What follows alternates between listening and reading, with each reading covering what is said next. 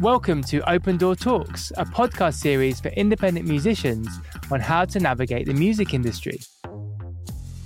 I'm your host, Lex Luca, a music producer and DJ from London.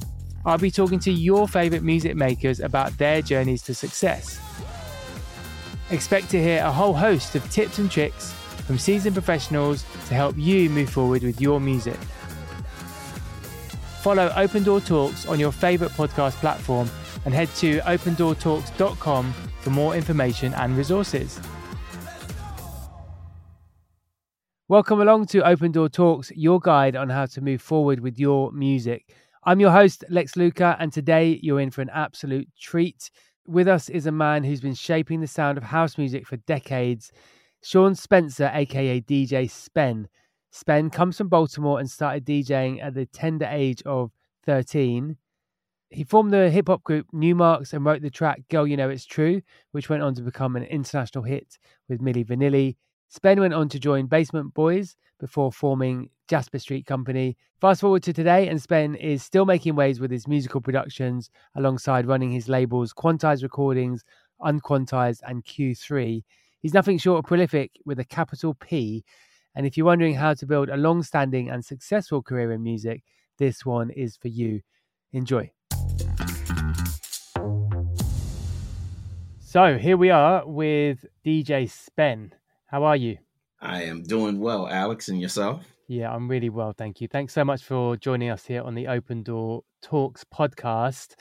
Can you start off and tell me who you are and what you do, and maybe describe some of your characteristics? What kind of person are you?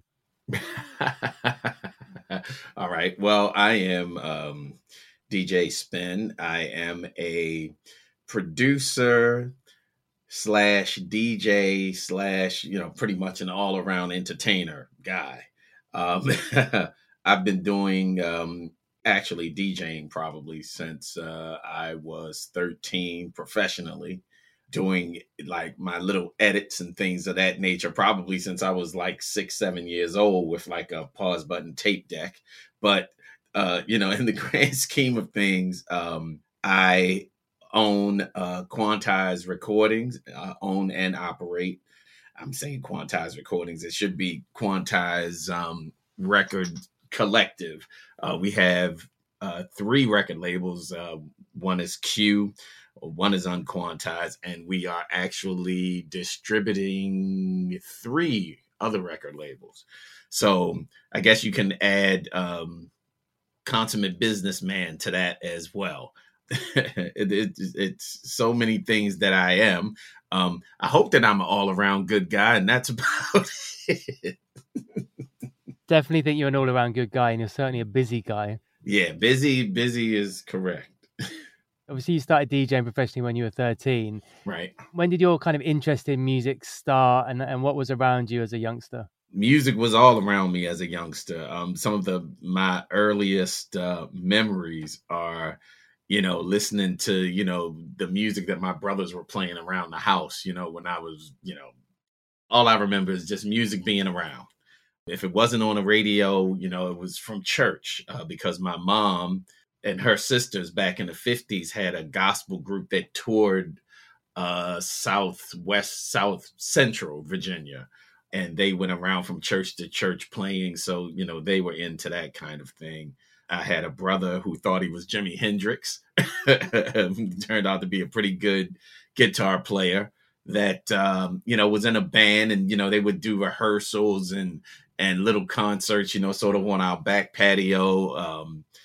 And I had the other brother that was, I guess, the more what I'm going to call the predecessor to being a DJ. He would have his system and he would take it around to different places, and, he would have his, just a little kind of a setup, and he would play music for people and do parties and that kind of a thing. So, it was all around me as a child. And it sort of was a natural progression. And what's really weird is that, I've seen pictures of myself as a baby sitting on the kitchen floor with, the tops to pots So the tops to pots would be turned upside down. There would be like 4 of them, and I would be spinning them around. So it's always been around. It's always been there since I was able to even remember anything. So how would you describe yourself as a kid? Oh, absolutely an introvert. Absolutely an introvert. Just weird, different. It turned out to be, when I was young, I was actually good at sports and stuff, when I was a kid. But outside of that, man, just a weird introvert guy that was totally different from everybody else. So to set the context, what was happening in Baltimore at this time? Actually, from a musical perspective, growing up in Baltimore was really good. It was a time when, you had various sources doing different things. So you had, we were listening to 98 Rock, or we would listen to V103, and then we had the AM stations. We had a station that was owned by James Brown called WEBB, and another station called WWIN. And a lot of the stations were very, very into what was going on. So, one of my brothers actually went to a nightclub called Odell's, and it's very interesting because Odell's was like the Studio 54, I guess, of Baltimore. The best way to put it. And he would bring home tapes from the DJ that was DJing at the club. So I got a really good cross section of all types of music. It was great, actually. Really, really good. Wow. I mean, that's the equivalent nowadays of literally listening to a live stream on YouTube or getting a DJ Mag live set or something, isn't it? Yeah, it was. And, I never really looked at it like that. But yeah, I guess that's really what it was. And then, my brothers would bring home these tapes. And then I would hear these records like Martin Disco Circus or Tom Tom Club, Genius of Love, or Jimmy Bohorn, Is It In? Or, one of those records or something that would be on this tape. And then I wouldn't hear it on the radio till, a year later or a year and a half later. I'm like, oh, I already know that record, And Numbers and Planet Rock, that was a whole nother thing, man. I mean, before those records hit the radio, I knew what they were, but it was like, where's this music coming from? Were you just listening to the music at this point, or were you buying it, or were you learning to make it, or were you playing it? Man, I was born in 1968. So I think the disco thing hit like around 1975. And it was like this whole sensation that was kind of going on. And what was interesting was that, you had everybody from James Brown to the Rolling Stones were, doing this boom, boom, boom, boom. I was like, what is this? So I fell in love with disco as it kind of emerged out of funk. So I wasn't even 10 years old, man, trying to figure out what some of these records were, that I was hearing on the radio. I think Evelyn Champagne King's Shame was the first record 45 that I personally bought that wasn't a hand-me-down from my brothers.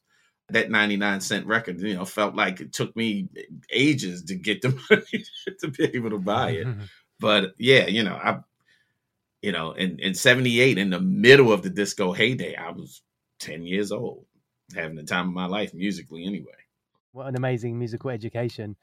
Did you play instruments at that age? I messed around with playing the piano a little bit. I even went to school for playing the piano for a minute, but it never took.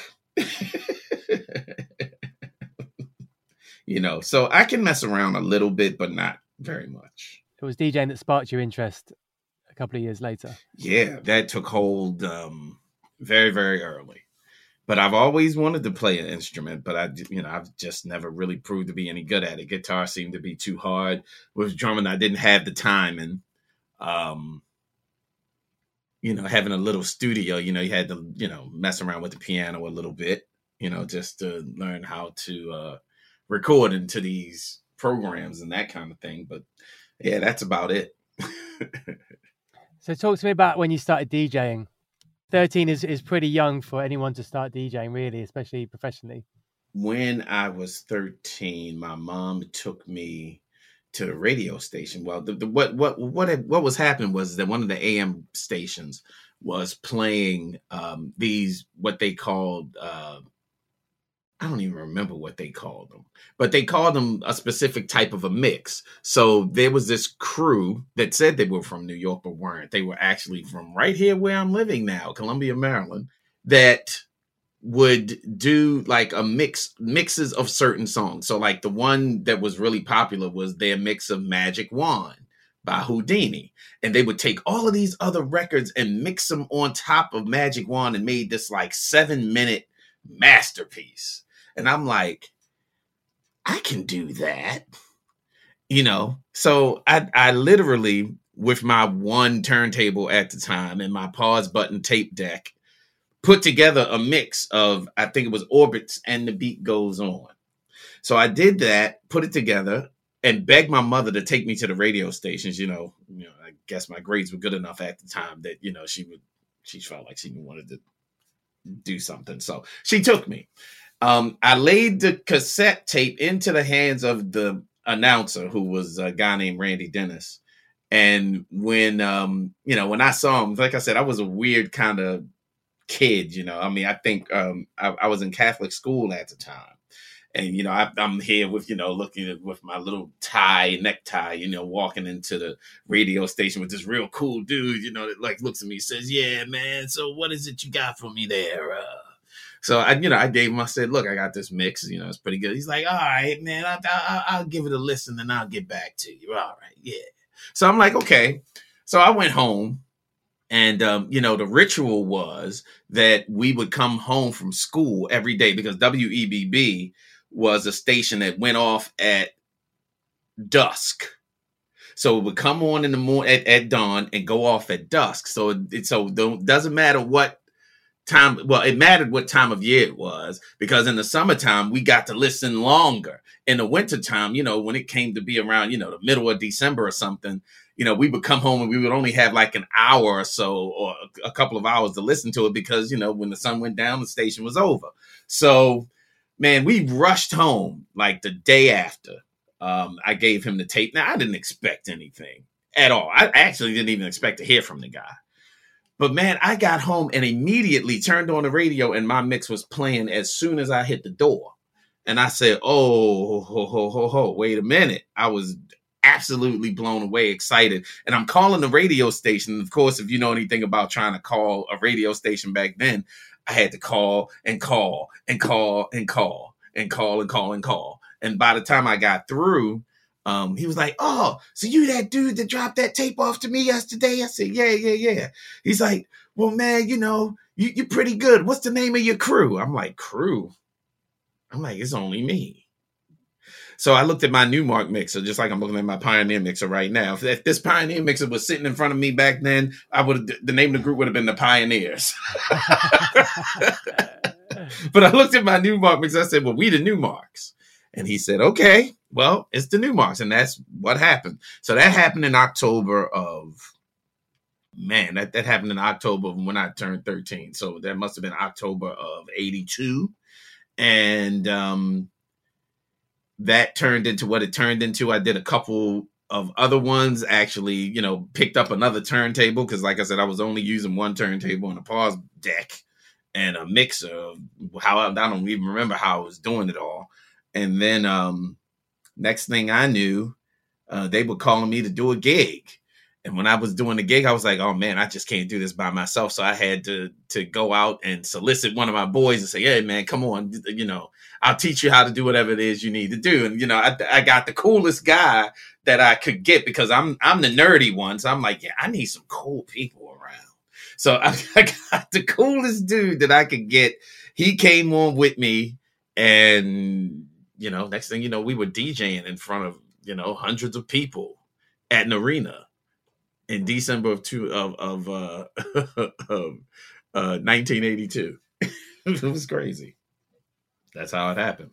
That is such an amazing story. I mean, yeah, especially being so young and being kind of thrust into that limelight in a way. Do you remember how you were feeling at that point? That must have been super exciting. I was excited, man. I look back at it and remember, like, well, it's a problem. The guy that's with me, he's cool and stuff, and the girls like him and all of that. So he's making us cool, but he can't DJ worth 10 cents. So I had to really teach him how to do it. And I remember, like, when we did the first gig, he just froze, because we were trying to do something a lot different. Basically, what we were doing was everybody else was DJing with 2 turntables. I decided, okay, well, we're going to DJ with 4. So I had 2, he had 2. We worked out a routine, and he just froze, in front of all of these people. And I had to figure out, okay, well, he's frozen. I got to figure out how we're going to keep going, and just figured out how we kept going. And eventually he picked up everything, and, we turned into like this crazy beast.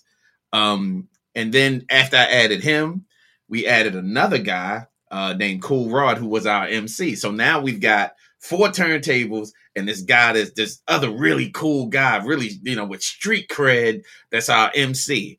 Then the last of it, at least at that point, we added his cousin, who was another DJ. So now we got 6 turntables, right? So now we're doing a 6 turntable thing. We got Cool Rod is out there rapping. Then we added one other guy, this guy named Kevin Lyles, who owns 300 Entertainment. So it was us, all 5 of us, and everybody had different roles. So by the time we got it all straight, we would work in 8 turntables, 2 MCs. And that's how the New Marks kind of carried on. Wow. It's crazy. It was absolutely crazy. So I'm guessing you were orchestrating this development and then bringing in these new members, right? You were kind of showing them the way, right? Yeah, I was sort of the center of it until everybody got comfortable with their roles. And then we kind of all moved forward doing our different parts. And we all got really good at it. I think, when we were at our best, everybody knew what their roles were. So we were doing all kind of things, man. Like, we got so popular that when LL Cool J or Heavy D and the Boys or Run DMC, Dougie Fresh, we opened for so many major hip hop acts that came through Baltimore that it was insane.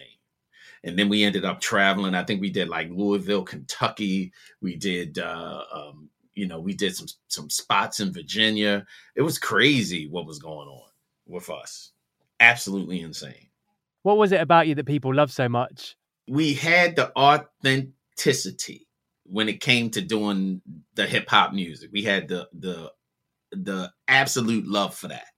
But we also, because like I said, I was more of a disco kid, we were able to infuse the disco with the hip hop and the whole hip hop culture. So when we infused all of that and got all of that together, I think that's what made us a little bit different than everybody else that was doing it. Because it wasn't just, like, okay, here's the New Marks. They're going to go and they're going to perform for, like 1 hour. I mean, we were able to hold parties now for 4 hours straight.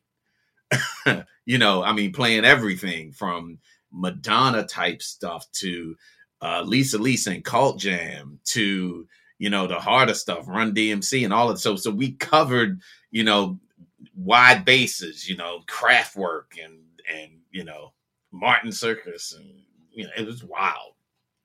But we were able to kind of cover a lot of, I guess at the time, what people would call genres, with what it was that we had created, because we were all different sort of in our backgrounds as far as music was concerned. Sounds like the ultimate boy band in a way, doesn't it? Like in a true music sense, not in a manufactured way. What, in a weird way, yeah, I guess you could look at it like that. Would you say there was anything that you weren't good at? Could you identify those things, and what were you doing to improve at that point?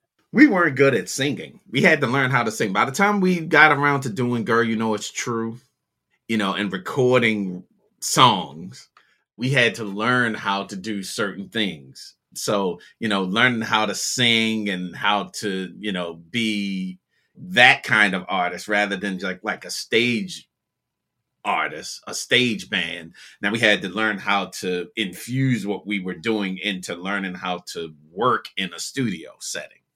which was different because then we had to learn how to be produced by somebody else as opposed to just doing things totally on our own, which was a growth process. So yeah, there were many things that we had to learn how to do. But I think that in the grand scheme of it all, I guess, like any group, every group has their, no matter how good every part is of that group, you look at the Jackson 5, they were all really good. But, you're going to have people that are going to stand out in certain areas. And that's the other thing. So, we had to learn also how to deal with certain people with certain people being more popular than the other and having to move forward and be okay with that. So there was a lot that we learned, just about being people within the framework of the New Marks. I want to just go back to what you said about, there were a big kind of period of growth. What was it like when you went into the studio and was it a team of people or is it one person trying to produce you, or can you tell us how that worked? Yeah, the first record that we did was a team of people. We trusted one. One was actually a very prominent DJ that was here, this guy named Dino Greer. So I was like, okay, cool. We going into the studio. It was just exciting because it's like, oh man, they want us to do a record. We're going to do this, blah, blah, blah. Okay, fine.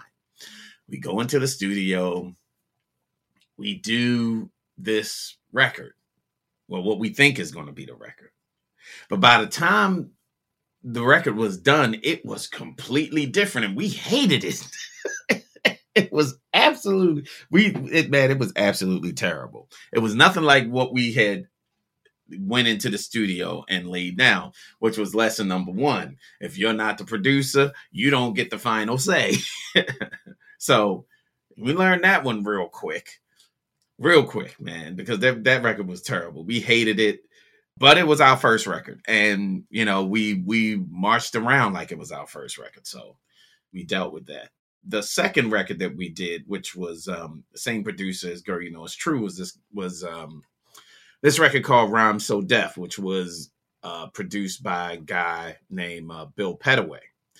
And we had a lot more in common with Bill than we had in common with Dino. Dino was a disco DJ, that came from out of that kind of era.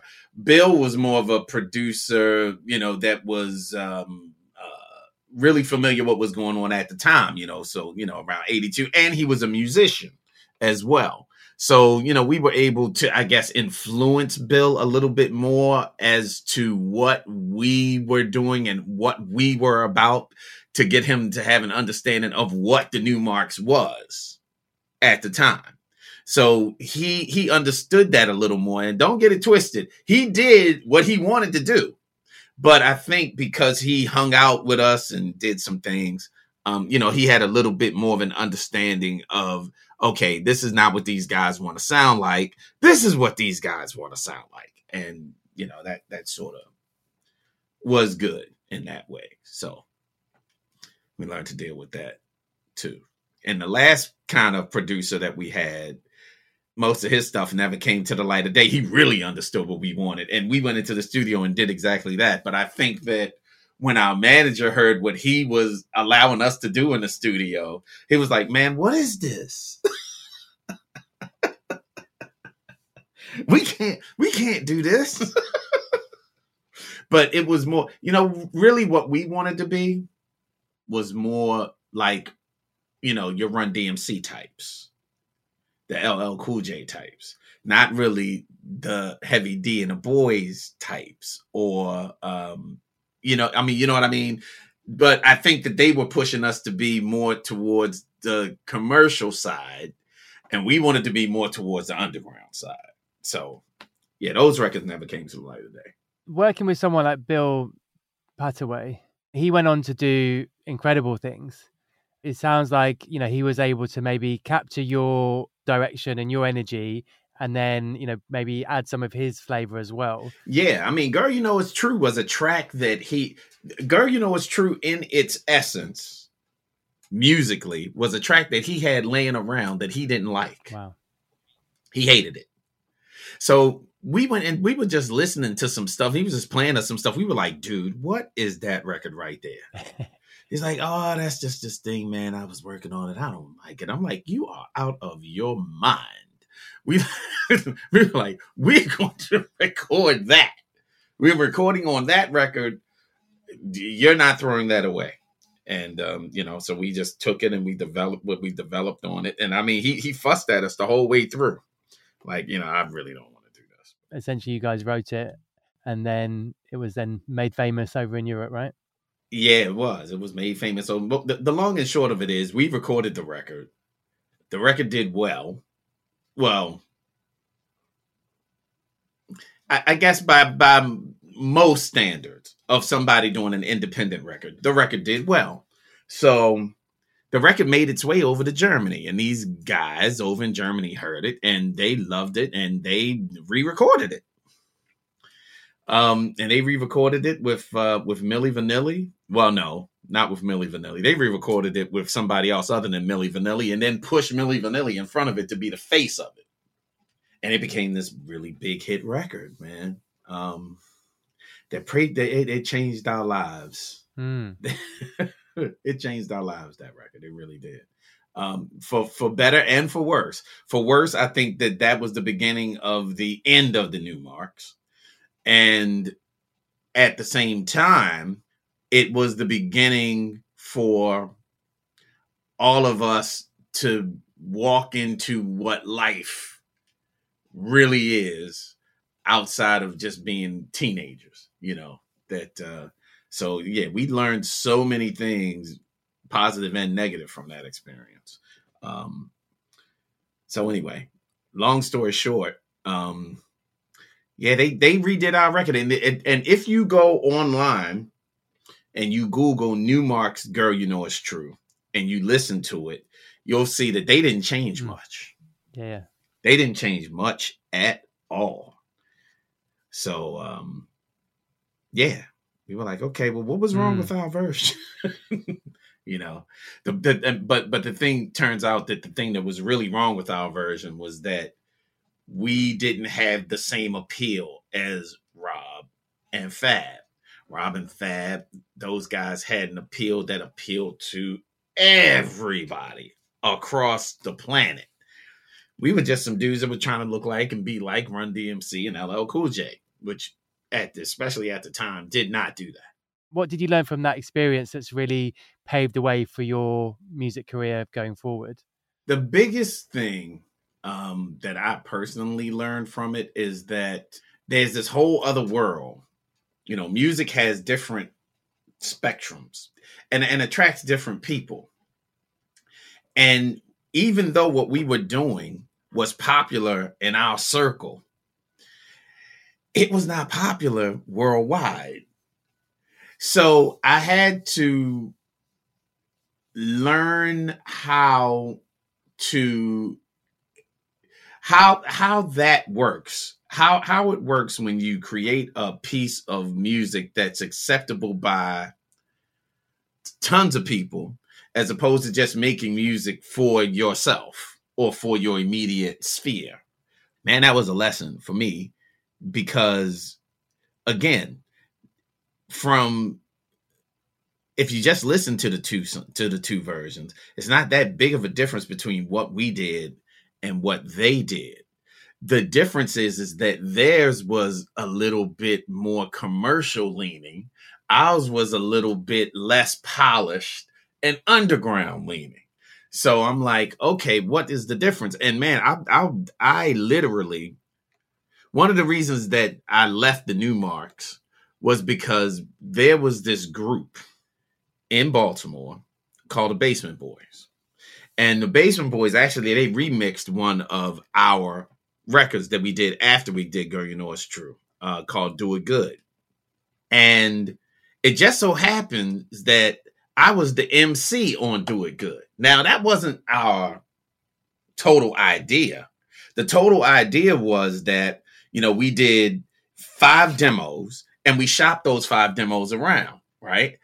Who would have thought that anybody would have liked the one track that's just me, as opposed to the other real, who I'm going to say were the MCs of the group. This was supposed to be just a DJ record where, okay, we're just going to surprise people and, you know, we're going to perform this and then you're going to come from behind the turntables, do what you do and then go back, right? So that's what that was supposed to be. Turns out that's the thing that was on the demo that everybody liked. So I'm like, okay, so now that causes a problem because now you got this internal issue going on with, okay, well, you're supposed to be the DJ. How come you got this going on? And it wasn't my fault. It was just how it actually ended up. So that caused a problem in the group. But when the Basement Boys remixed Do It Good, here we go again with, you know, our version was the one that got people interested. But when Basement Boys did their version, totally nobody even played our version. It was crazy. It was like, because, you know, Basement Boys version was more housey. Our version was more hip hop oriented. Their version just took off, was getting played by people like Tony Humphries and blah, blah, blah. And the record wouldn't have sold anything. And I understand too, that this was our first time putting our own money into our own record. Like before that, other people had invested. This is us investing in our own record. You know, so we took the $3,000 or whatever it was, go make the record, get the record pressed, got the record pressed. We're walking around selling the record to different record stores and all of that.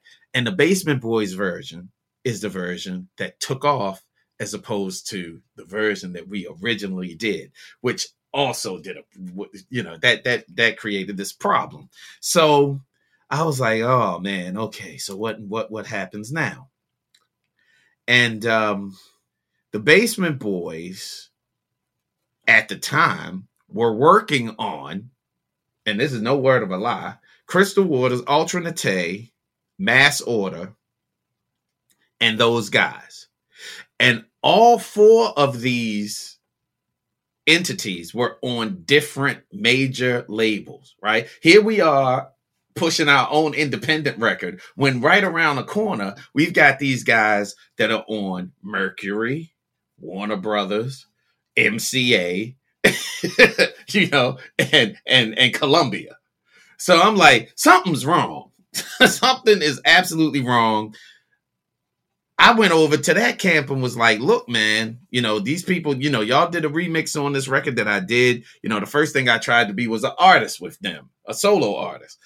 And I was just thinking, okay, well, I guess I'm going to have to get my Will Smith on because this is where this is going.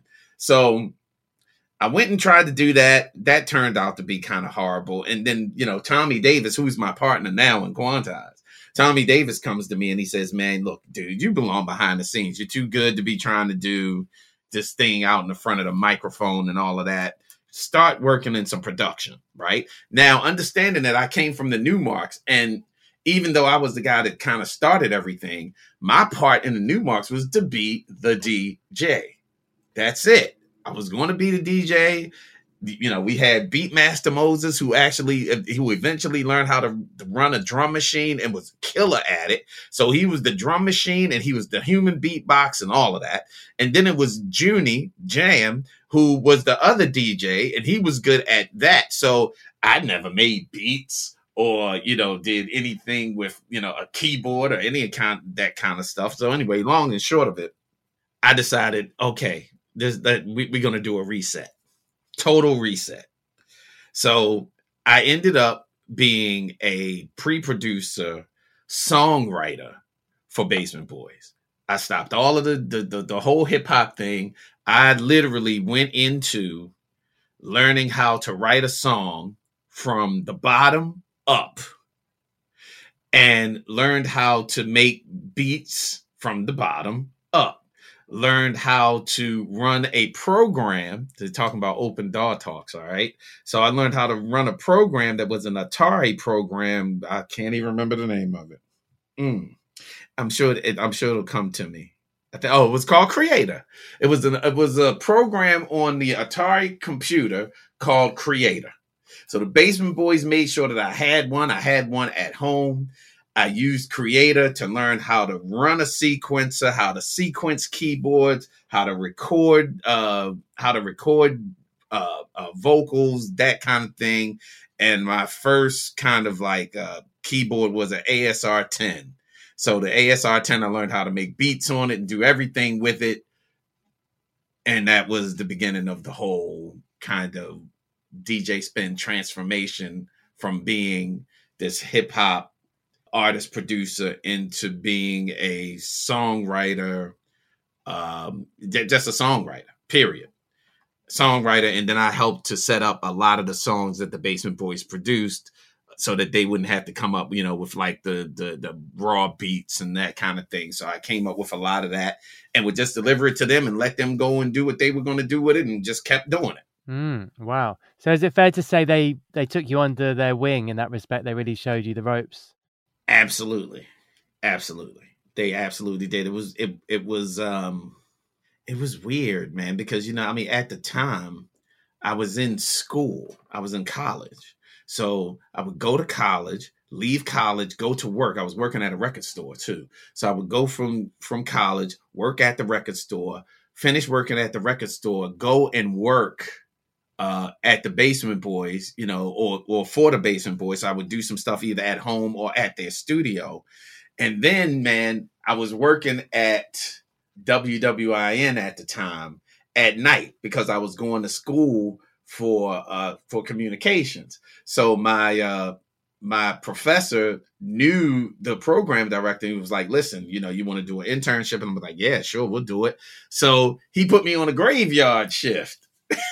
He put me on from 12 to 6 in the morning. So I would work 12 to 6 in the morning, go to sleep for a couple hours, get up, go to college, do whatever I'm doing, go work at the record store, leave the record store, go work, go do whatever I'm doing at the Basement Boys, be at work at midnight and do midnight to 6. It's crazy. I don't even realize how I did it all, but did it. And it's a great way to learn, isn't it? Just to jump right in and get a breadth of knowledge from doing the record shop to doing the radio to doing all the production and the songwriting, lapping it all up, I guess, just taking it all in. Yeah, it was an experience. It was really good. So then what was your progression then onto the Jasper Street Company? When did you start kind of really taking a front role in the production process? I had been doing the pre-production thing with Basement Boys for probably about 3 or 4 years straight. Like, I didn't do anything else. I even remember at one point, one of my friends was telling me, like, man, look, you're really good at this stuff. You need to be producing your own records. And going through what I had gone through with the Newmarks, I was like, man, I'm not quite there yet. Not yet. It's not time. So, from about 1989 until about 1994, I did the same thing day in and day out, working with Basement Boys, working on Alternate Tay albums, working on Crystal Waters albums, working on Mass Order. We're helping them do whatever they needed to do. But learning a whole lot, learning about, boards and, with the programs, because at the time, Logic was just coming in and all of these other things that I was just learning how to do. So I soaked it all in. And then one weekend, the Basement Boys said, well, look, man, we're getting ready we're going out of town and you're going to have a building to yourself for like a week or a weekend or something. I'm like, okay. And I made up in my mind, I was like, well, this would be a good time for me to try and do my own track. I said, all right, cool. So, they left and, I went into the studio and started creating some things. And I called in a couple of the people that we were working with, at the time. And I literally called in about 10 of them and said, look, we're going to come up with this record. I got this idea for a record called The Feeling. I just want you to go into the studio and sing about how you feel. What's on your mind? What's going on? So that's how we came up with A Feeling. We came up with this 10-minute house record called The Feeling. And we did it in pretty much one weekend. And, when Basement Boys got back, they were like, wow, this is really good. And, it ended up being the first record on Basement Boys Records. Our first record on Basement Boys Records. It was heavily supported by a lot of DJs. And next thing you know, here we go. DJ Spen and Jasper Street Company, we're on our way. And I think that happened in late 1994, early 1995. I want to talk about the lessons that you're learning at that point, but something that really struck out to me is the level of consistency that you had as Jasper Street Company. There's, big level productions, really, really solid quality tracks coming out, 2, 3 really, really great tracks a year. What do you think it was about you that helped you be that consistent? I think it was just the work ethic. You know what I mean? I mean, it was the drive and the love for the music that helped me to stay motivated, in doing what it is we do, and at the time, like I said, I had like torn everything down that, I was working with, with the hip hop thing. And not to say that couldn't have been successful, but at the very end of the day, I didn't feel the hip hop thing as much as I felt the dance music thing. Again, coming from all of this, is the root of the fact that, disco came along when I was kind of 10 years old. So I loved that whole kind of vibe. And that's what house was. House is nothing but a derivative of that. And, working with the Basement Boys really helped me to kind of focus in on that. And the more I focused in on it, was the more I just loved the sound. I loved the energy. I loved the culture. The overall vibe was just awesome. So I think that having that just innate love for what I was doing, no matter how hard it got, no matter how many times they were like, oh, that's rubbish, come back and do it again. Because there was a lot of that. Working under Teddy Douglas, man, was a lot of, nope, go back, do it again. So I had a lot to learn. And, he made sure in the grand scheme of things that, I didn't leave or that a project wasn't done until the project was done. So it was a lot of going back and forth and figuring things out. What were the things you were learning by bringing together all these talented artists and releasing music? Yeah, man, dynamic people dynamics, how to work and get the best out of one person, which is different from working and getting something out of the next person. So, especially working with Jasper Street Company, they were all different. Everybody was, there was one guy, while we were recording, he's in the booth and we were all talking about something, like we had gotten distracted about whatever, but he's in the booth and he's just standing there. Right. So as we are in the booth, as we're in the control room, we're all talking and talking and talking and talking. And eventually eventually he said something. And when we turned around, he had totally stripped from top to bottom, totally naked in the studio. Because we didn't pay the guy any attention. And we were like, oh, Lord, really, man? Really? He's like, y'all didn't pay me any of mine. So I just figured I'd just go ahead and get comfortable. I'm like, really? So these are the kind of things, that we went through. I mean, really crazy. A lot of it was fun. You learn the difference between good singers and bad singers and how sometimes you can get a bad singer to sound decent. How to record a great musician into a program when he's playing all of these different nuanced things, and how to make sure that everything he's playing is translates to what the quantize or whatever it is that's going on inside of your recording system apparatus or whatever. We learned how to record to tape. We learned how to record to DVDs. I mean, at one point we were recording to VHS tapes. Crazy stuff. But we went through a whole lot of stuff, a whole heck of a lot of stuff.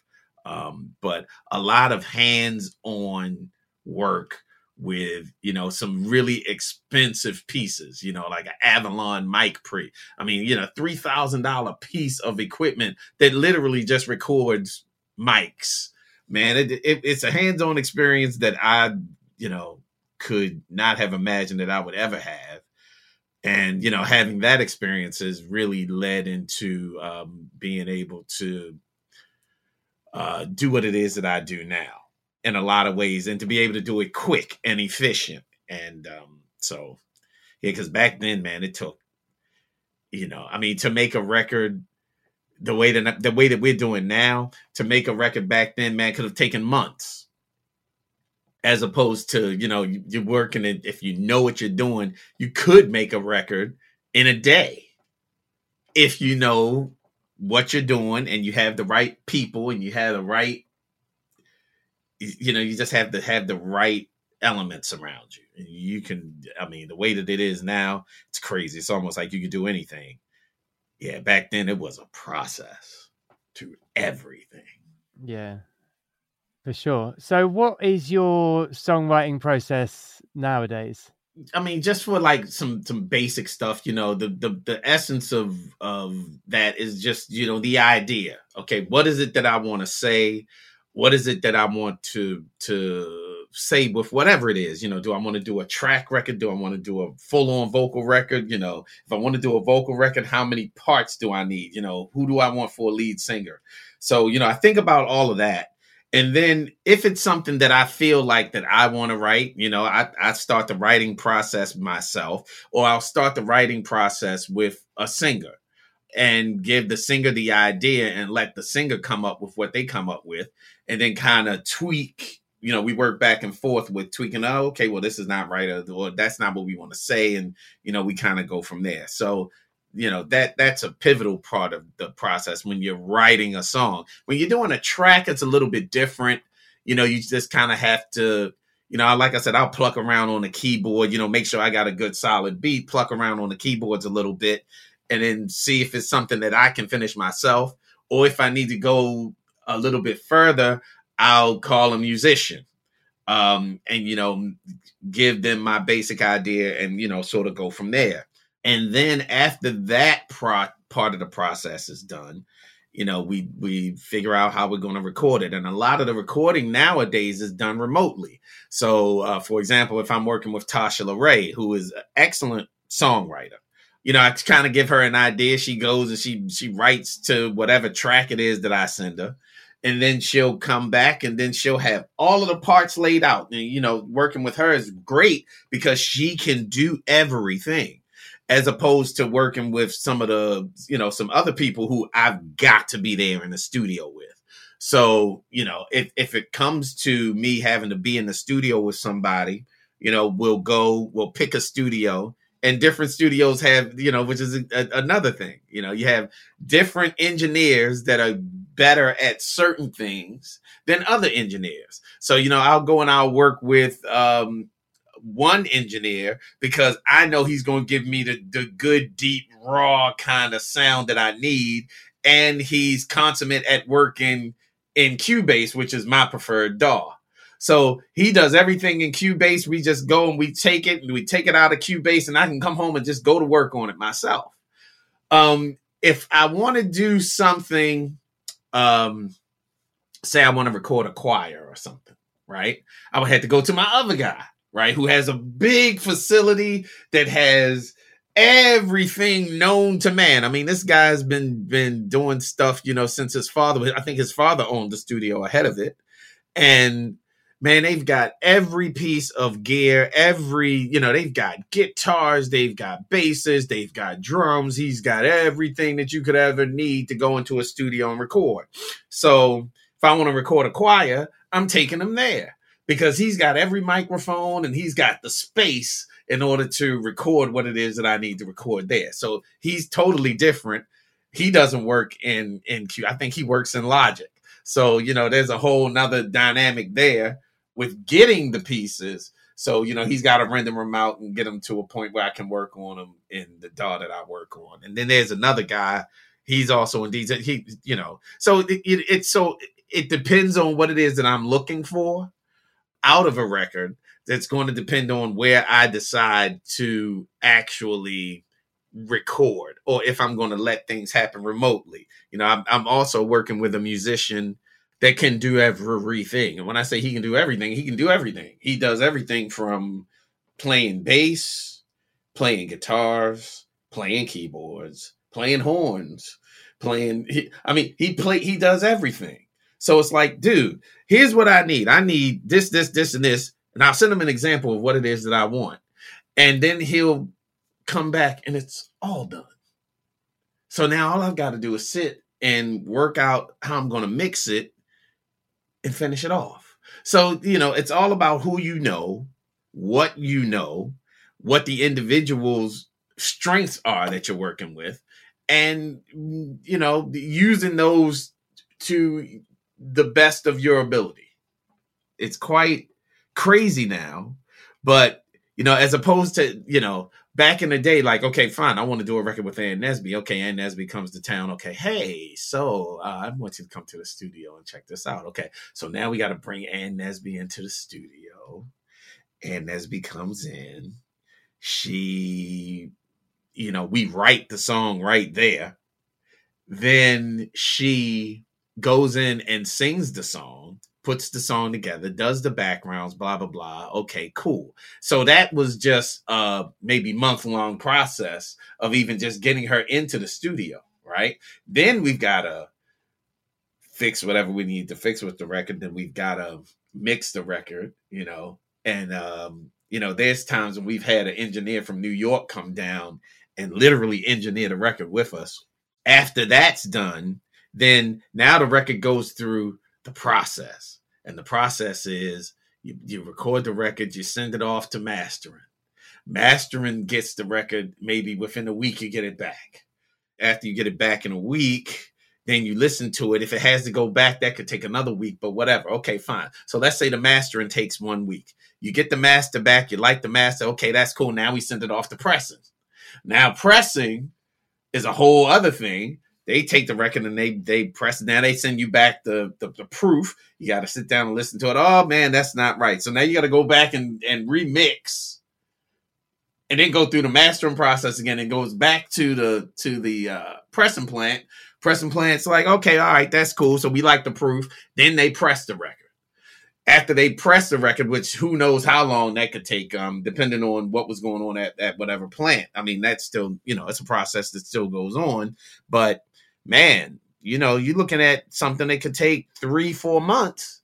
Where now, okay, I called Tasha LaRae. I did the beat one day. I got the musician to come in another day. I got Tasha LaRae to do what she's done, and depending on how quick she can do it, that may take a week. I can bring it back. She records everything. I now can sit and mix it. Once I mix it, I can now take it right out of my computer and pop it into my CDJ here and play it. And I've got a record. And I can send that off to be, Track Source, iTunes, whatever. Man, that depending on who your distributor is, that could be between 2 weeks, and you got a record. It's done. And don't get it twisted, man. You have people out here who are consummate at what's the name of it? Bandcamp. You don't even have to send the record to a distributor anymore. You just put it up. You don't even have to be mastered. Just put it up there, sell it. One thing I find interesting is because you described yourself as a nerdy kid, that you became the epicenter of these projects, and that you are actually the orchestrator. You're the guy that everyone comes to. It's almost like you make the phone call, you ask them, you make the request, and people come and say, yeah, I'm in. So what do you think it is about you that you are that person, that people gravitate towards you as a musician? Man, God knows. I don't know, man. I think that I really don't know, man. I just think that it's honestly, I think it was a part of my God-given giftedness to be able to work with people in that capacity, because not everybody can do it. And I realized kind of, right after we did Jasper Street Company, I realized that, there's this thing that I have that people trust, which is something, man, that I approach very humbly and, very, very, mindful of the fact that, with when people trust you with their material, with their hard work and that kind of thing, you have to do your best to do the best for and by them. And, we all make mistakes, and I'm not perfect at it, but I do recognize that that is a part of my giftedness. And I was talking to one of my musicians yesterday, a guy named Irvin that I work with, bass player. And, I was telling him, I'm like, dude, your gift is being able to play the bass and to attract people, because he does the same thing kind of on stage, so he performs with everybody that needs bass, calls this guy, especially if they're coming through Baltimore, they call him. And I'm like, dude, that is part of what your gift is. You are like a bass player's bass player. And regardless of whether or not there are other people that are doing what you do that do it better than you, in essence, there's only one you, and you have the ability to be able to do other stuff that even the most famous of bass players would never be able to do. But that's his gift. And, I had to come to the realization that, doing what it is that I do, because I didn't want to, all I wanted to do was create. Really at the essence of it, I would be just fine DJing and, making music. But I knew that one of the steps that I had to make was going into doing, being the business guy, being a record label guy, because I've seen everything from both sides. I've been an artist. I've been a songwriter. I've been a pre-production guy. And I understand what it's like, to have to go through what the trials and tribulations are. And, me being a guy that has a record label that has, more than 500 records, and probably, I don't know how many artists are included in that. Being the record label for that means that I really had to have an understanding of what all of those parts are.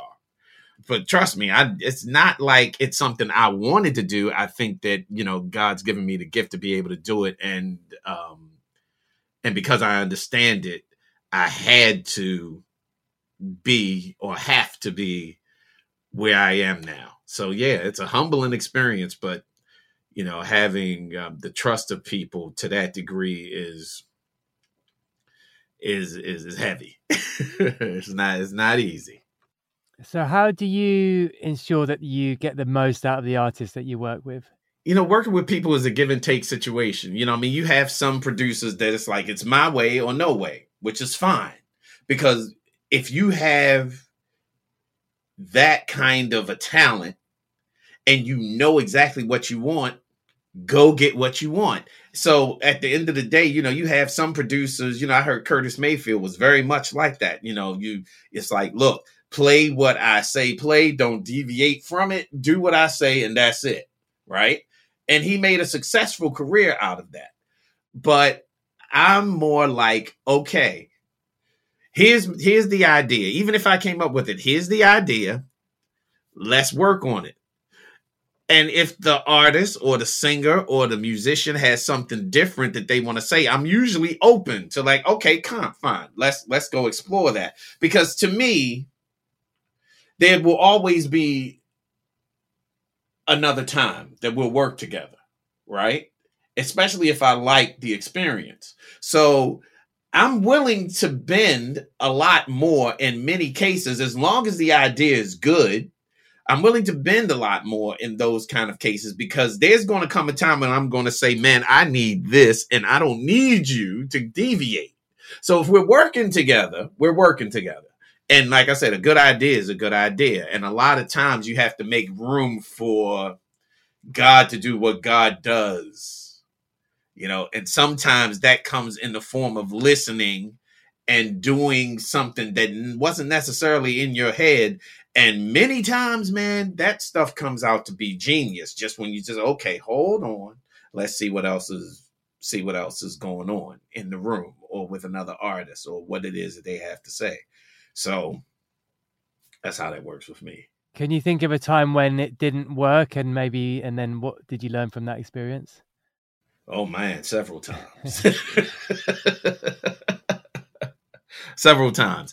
What I've learned from it is that, look, you try it, and if it doesn't work, it doesn't work. It just didn't work. Yeah, man, there's several situations that, I've turned out to be disappointed from, operating it that way, operating the way I operate, because people will try to tend to take advantage of it. But at the end of the day, I see the benefit of being partners more so than being a dictatorship, And like I said, it's give and take, because there's going to be times, and there are times when I'll say, nope, that's not it. And when you've listened and done some things that other people have brought to you, that tends to be okay. All right, we'll do it this way this time, or we'll do it that way this time. It's give and take.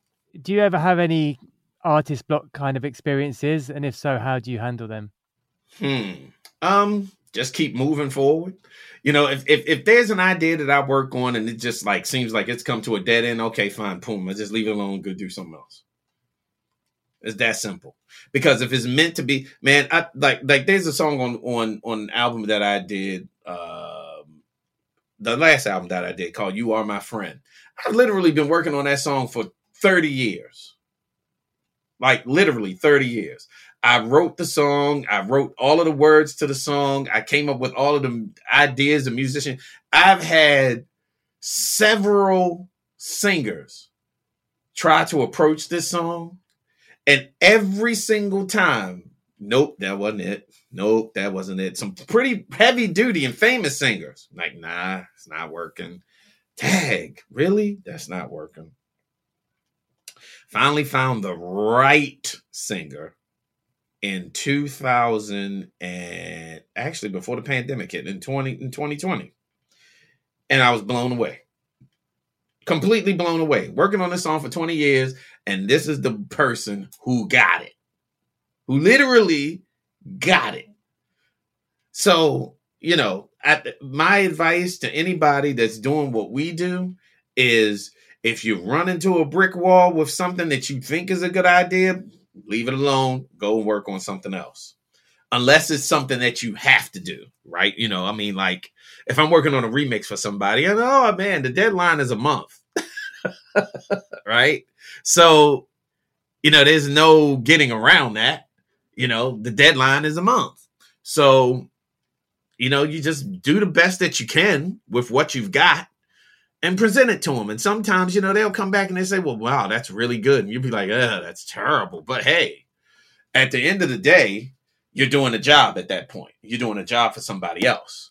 And, you have to deliver within a certain time frame. And if you deliver it in a time frame and they're happy, then okay, they're happy. You might not be happy with that particular piece, but hey, live to play another day. Live to play another day.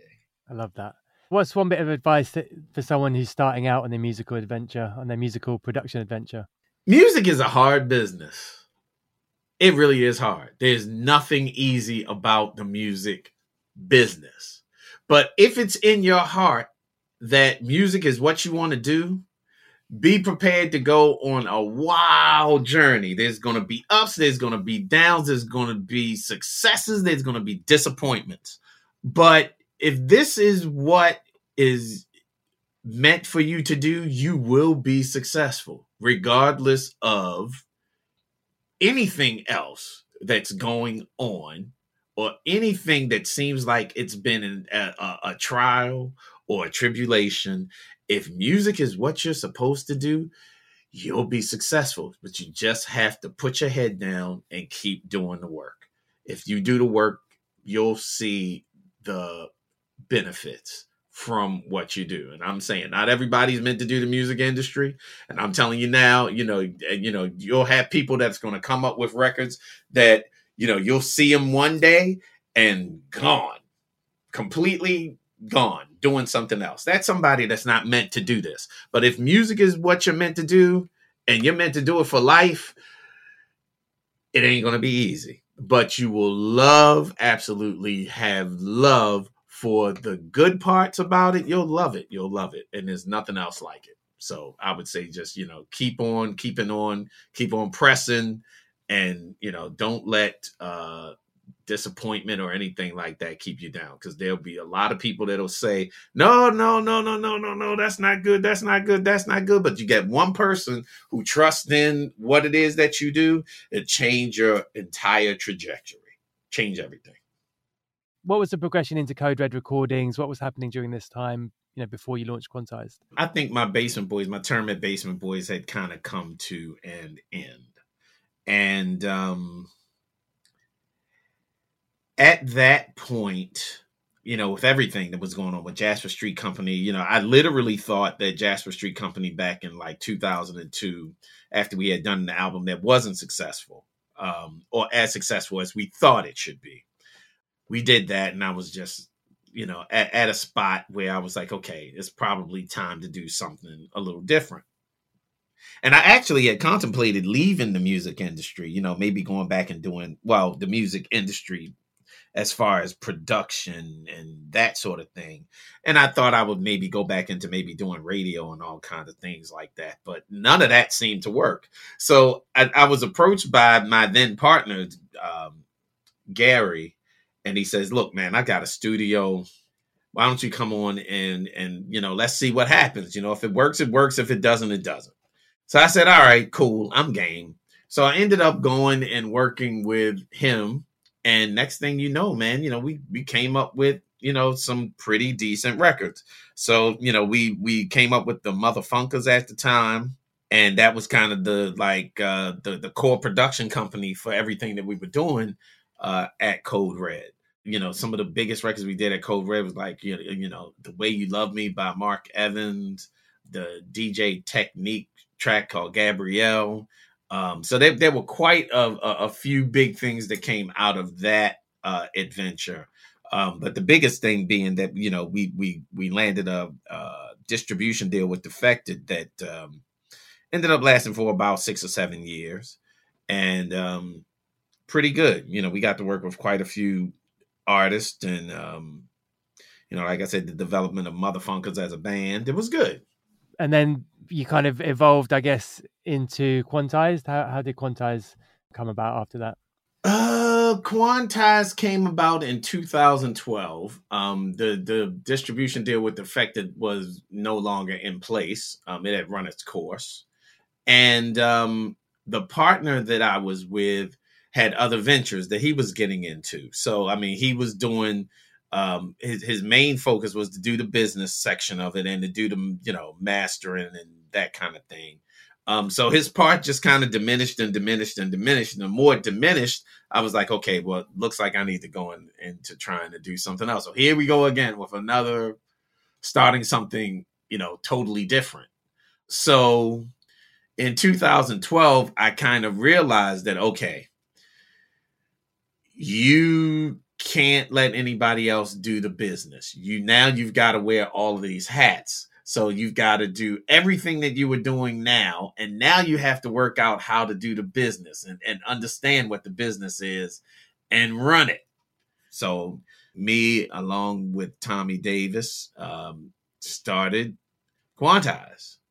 And when we started Quantized, that was it. We now went from just being the musicians and the producers. Now we're the record label people as well. So now the whole totality of the music business we're doing everything. So we're doing records from the bottom up, and we're mastering the records, and we're getting the records to the distributors, and the distributors are rolling them out.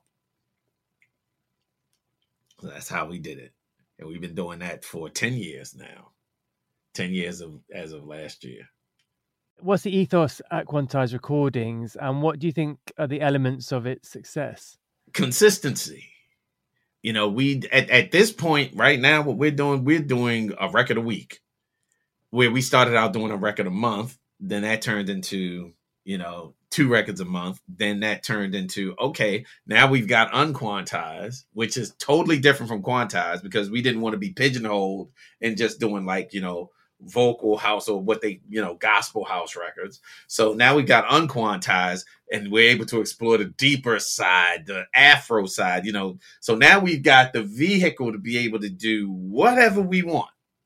So 2 unquantized records a month and 2 quantized records a month. And then we started getting records from other people, a lot of records from other people.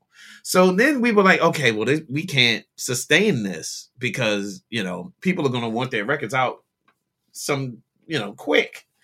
And then understanding somewhere around 2015, we sort of understood, man, these records only have a 1-week shelf life. 1 week. Right? So if the record has a 1-week shelf life, we could do a record a week on all of the labels, right? Which makes sense because once one record dies out, you have something else up that people will buy, because I think at this point we've developed what's called strictly rhythm syndrome. Strictly rhythm syndrome is, when a Strictly Rhythm record came out, it didn't matter who did it. We just bought it. We just bought it because we knew Strictly Rhythm had a certain type of a quality, and there was going to be something on every Strictly Rhythm record that as a house DJ, we were going to be able to use. So I am amazed that, a lot of people think that about quantized, unquantized, and what we do, of course, you have records that do better than others, which is the other thing that's really interesting. You'll have a record that'll be around for up there. We've had records that have stayed the course and been in, some of these top 100s for like 6 to 8 months. But most of the records have a 1-week shelf life. Most of them. And especially now, we can't tell what a hit record is. It's tough to tell. All we know is that a good record is a good record, but what's a hit record? What is really a hit record? And what I mean by a hit record is not a record that's around for a month. I mean a record that's around for, years. Years and years and years. So let's take that and look at what Motown was doing, right? Motown in the 60s, I think it was 65, 66, and 67. If you go and you look, you'll see that Motown was releasing somewhere between 100 to 150 records a year. And most people don't know that. But here's the thing. If Motown was releasing 100 to 150 records a year, what in the world were those records? Right? So we know Diana Ross and the Supremes. We know the Temptations. We know Marvin Gaye. We know Tammy Terrell. We even know the underground ones. Shorty Long and some of these other weird kind of records that they were doing. But what in the world was Motown doing in those years where they had 150 releases? We don't know probably 90% of those records. Right? Just the fact that there's no internet during that time. So it's just they're out and then there's a shelf life on them. Now you understand my point. You get it. Because if you didn't have the internet, right? And you've got to go around to all of these distributors in the world, right? Because it wasn't like you just had one distributor that covered the world. You had distributors that covered territories. So what? Like, how did that even work? So, if Motown was doing it, Atlantic was doing it, Warner was doing it, all of the major labels were probably doing something that was close to that model, if not more than that model. But understand how much music that was. And now you look at it now, It's totally different. People actually had to go into a record store and discover, right? And discover. And depending on where you were, like let's say you're in New York City, I'm sure that they had more access to more music than somebody in, in a town in Idaho. Yeah. Right? So you have to figure that now your local record store is actually controlling a lot of what's going on in the music culture of different places at different times. Mm. Now, everybody has access to everything. Mm. Everything. Every single solitary thing. Where back then, that was not necessarily the case. So you could go, it was fascinating to me to be, I'm in Baltimore and I'm listening to everything that I know. And then I'll go to Philadelphia. And now I'm listening to this cat named Jazzy Jeff or Cash Money. And they're doing things with records that I'm like, what is that? I've never heard that before. What's going on there? Then you go to New York. And then you hear something totally different. Or you go to the West Coast and you hear something totally different. You go to, you know what I mean? So it was amazing. That was amazing. And that's been totally taken away from us. Yeah. Totally taken. But, again, there's so many positives with what's going on now. But wow. How do you maintain the quality control on the output of your label? Releasing so much music and there's always such a high quality and consistency with what you're doing at Quantize. We listen to everything. We listen. Somebody within our sphere listens to everything. Now, again, I kind of feel like it's a Motown thing because we have about 6 people that go and we listen to stuff. One person might like something, another person might not like something, but we kind of all go through it. And if, 2 or 3 people feel like it's something, sometimes, we'll take it. But then, you have the obvious records, and the obvious records are the obvious ones. But the ones that, we'll, like that, think there's a record on the table where only one of us really like it, but he loves it. So, do we take that record? Do we not take that record? Sometimes we do, sometimes we don't. It all just kind of depends on what the overall reaction to the record is internally. What would you advise someone who's starting their own record label now? Kind of the same thing, that I was saying about doing a production. If you're doing a record label, the first thing you need to make sure is that this is something that you truly want to do, because I'm telling you, man, you have to have a good understanding of what a record label is. And what I would say beyond that is go and look. Do your research. Look at what some of your favorite record labels are doing. And, a lot of times, not necessarily to say that, emulating things is the way to go, but in a weird way, emulating things is the way to go. Look at what others are doing that are doing what you want to do and try to figure out how to do that within your own, within your own way. Because there are a lot of record labels. There are a lot of record labels that are that have a lot of artists, and you have a lot of record labels that only deal with one artist. This is my record label. I put out my own stuff. So you just have to figure out what it is that you're looking for out of it, and move accordingly. Are there any things you do outside of the studio? Any non-music habits that help drive your creativity?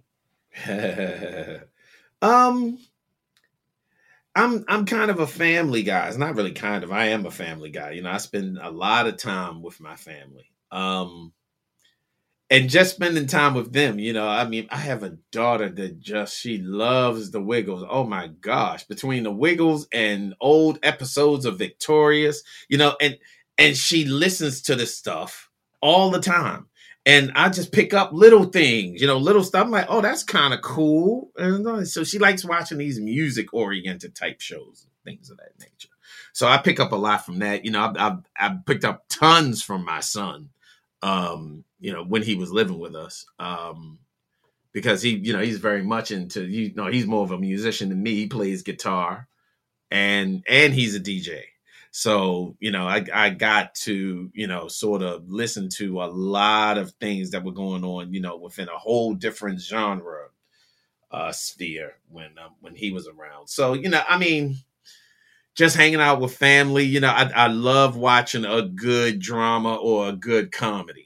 I'm telling you now, I don't, there are a lot of people that kind of like, they watch TikTok or they'll do, not me.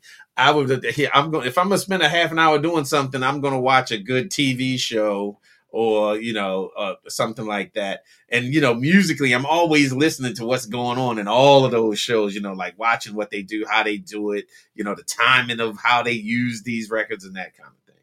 So, yeah, that's kind of, a little bit of what I do anyway. Yeah, I've got a 2-year-old boy, and spending time with him gives me a huge amounts of energy these days. It's incredible. Yeah, man. Yeah, you gotta have that, right? You gotta have the energy to move and do all of these things. Even when I'm working out, the trainer that I work with, he has his own kind of music sensibility and stuff. So I'm hearing all kind of stuff, man. Doing everything. Can you tell me about a major setback that you've experienced over the years, and what did you do to overcome that? I look at setbacks as, okay, here's a problem that, okay, fine, we have to solve it, and it is whatever it is. Because in a weird way, I guess you could kind of say, especially with, we moved into doing parties now, right? So we do these quantized events. And we had one where we lost considerably. We lost a lot putting on this particular event. It was almost kind of like devastating in a way. But if you ask anybody that was actually at this event, how this event was, what kind of effect it had on them, everybody thought that it was the most amazing event ever.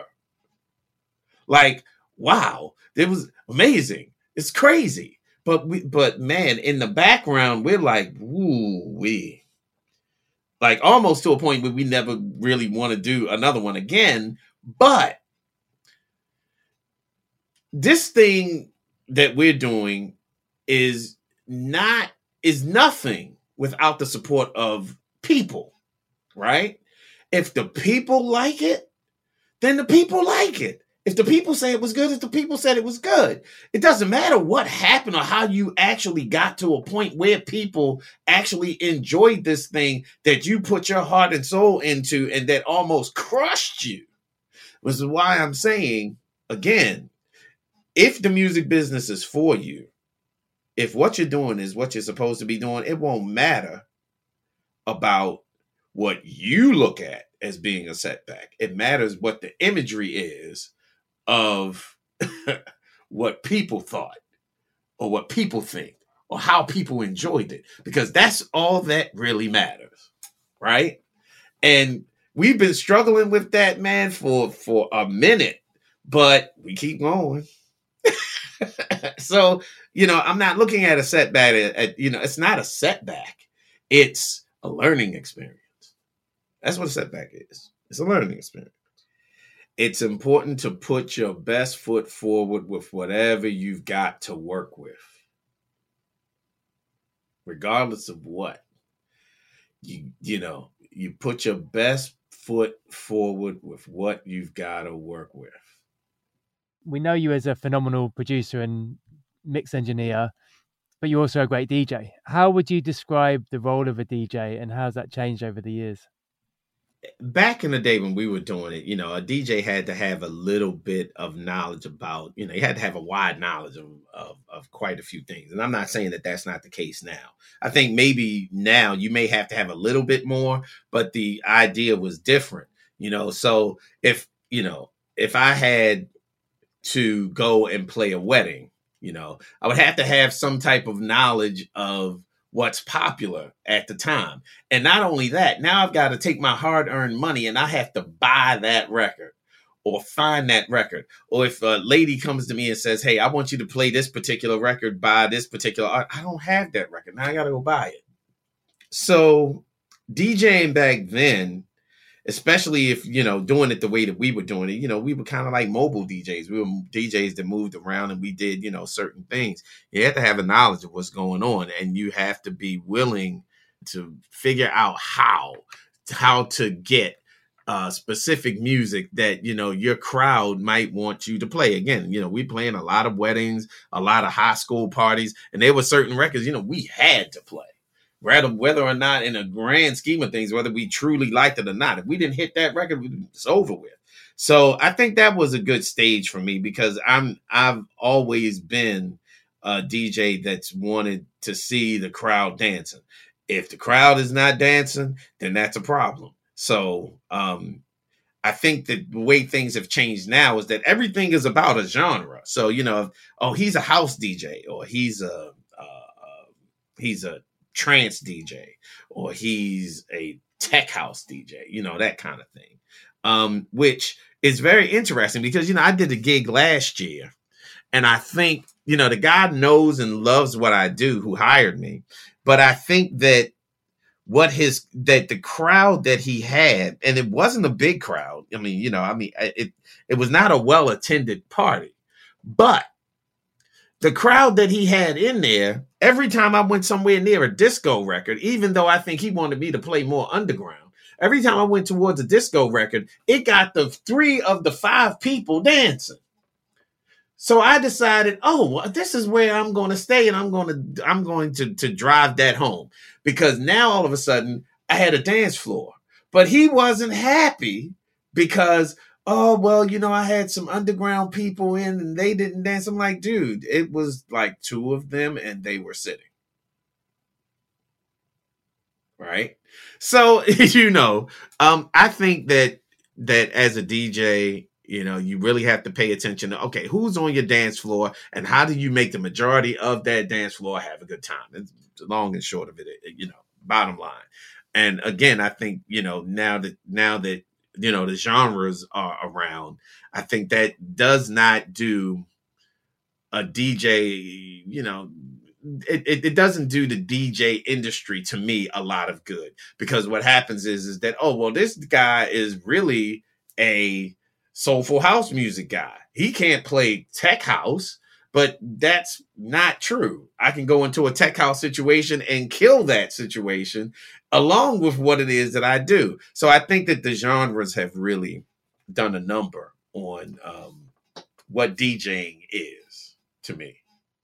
What advice would you give to someone who's just starting out on their DJ journey then? It's the same thing, man. The same thing. I thought it might be. Figure out what you love to do and go do it, regardless of what anybody else says. Because there are a lot of DJs that play music that don't like doing what they do. You see a lot of DJs just stand there like, blah, blah, blah. Just play, blah, blah, blah. And then you have some DJs that just dance and stuff, and there ain't nothing going on. It's like, okay, you just, so you just have to figure out what floats your boat and what is going to make you different than every other DJ on the planet, and you'll be successful. Open Door, we bring together musicians, artists, DJs, producers to help them make music together. So what are your 3 top tips for those independent artists and musicians? 3 top tips. All right. Again, I'm going to stress it. Figure out what it is that you love to do. Whether it's writing a song, whether it's being on the stage at the forefront, whether it's being in the background. Figure out which one it is you like to do, and literally put one foot in front of the other and do it. The second thing is that you have to figure out what makes you different than the next guy or person doing what it is that you want to do, because you're going to have competition. What's going to separate you from the competition? And third, be willing to do the work. You can't just say, nobody likes what I'm doing. Figure out why they don't like what you're doing. Figure out how to hit or get the person interested that's not interested. And a lot of times that means you're going to have to do it once, do it twice, do it 50 times, do it 1,000 times, figure it out if that's what you really want to do. So again, you got to put in the work. Spen, how do you manage all of this stuff that you do? Because you're running a label that is putting out a track a week. You're mixing records, you're putting out records, you're producing records, you've got your merchandise, you've got a team of people around you. But how are you actually managing it on a day-to-day basis? Man, the grace of God is all I can tell you. I don't know. Half the time, man, I don't know. Again, I think it's just because I love to do what I do. It's not looking at, nothing really is a quote chore, unquote. So for as hard as it is, one day I'm doing contracts, the next day I'm working, taxes, all of these other things. But again, man, I think I manage it because of I'm supposed to be doing this. I know that I'm supposed to be doing it. And if I wasn't supposed to be doing it, I'd probably be having a horrible time doing this stuff. But because I love to do it, so even doing the hard parts of it are necessary to make it to make it possible for me to do the parts that I love. So I guess that's how. I guess, because truly, I don't know. How can people find out more about you and how can they connect with you online? We've got all of the social media going. I think we've even launched the DJ Spen TikTok page. So we've got the Quantize Facebook, Instagram, Twitter, YouTube. We do a Sunday morning gospel show that I've been doing since the beginning of the pandemic called the Praise Party. That's the only weekly stream that I do. But I do a First Friday stream over on Twitch, Mixcloud, YouTube. You can also, like I said, all the DJ Spen socials are alive and active, as well as websites, djspen.com, quantizerecordings.com. You have to literally be under a rock not to find us. Or find DJ Spen. If you go looking, you'll find it. We're doing releases all the time on Spotify, iMusic, and with the underground sites as TrackSource and Beatport. So we're all over. We'll make sure that we link all of the links you mentioned in the podcast description. Of course, the music that we talked about will also be in a Spotify playlist. So DJ Spen, thank you so much for the music over the years. Thanks for your inspiration to me personally as a music producer and as a DJ. And thanks for your words of wisdom for the Open Door audience. We really, really appreciate you. Thanks for being on the show. Oh, I appreciate you, Alex. Thank you for your support. Appreciate it. Thank you so much for listening to Open Door Talks today. If you enjoyed this episode, please spread the love and share it with a friend. We've also got a Spotify playlist featuring the music from the podcast, so make sure you check that out and head to opendoortalks.com for more information and resources.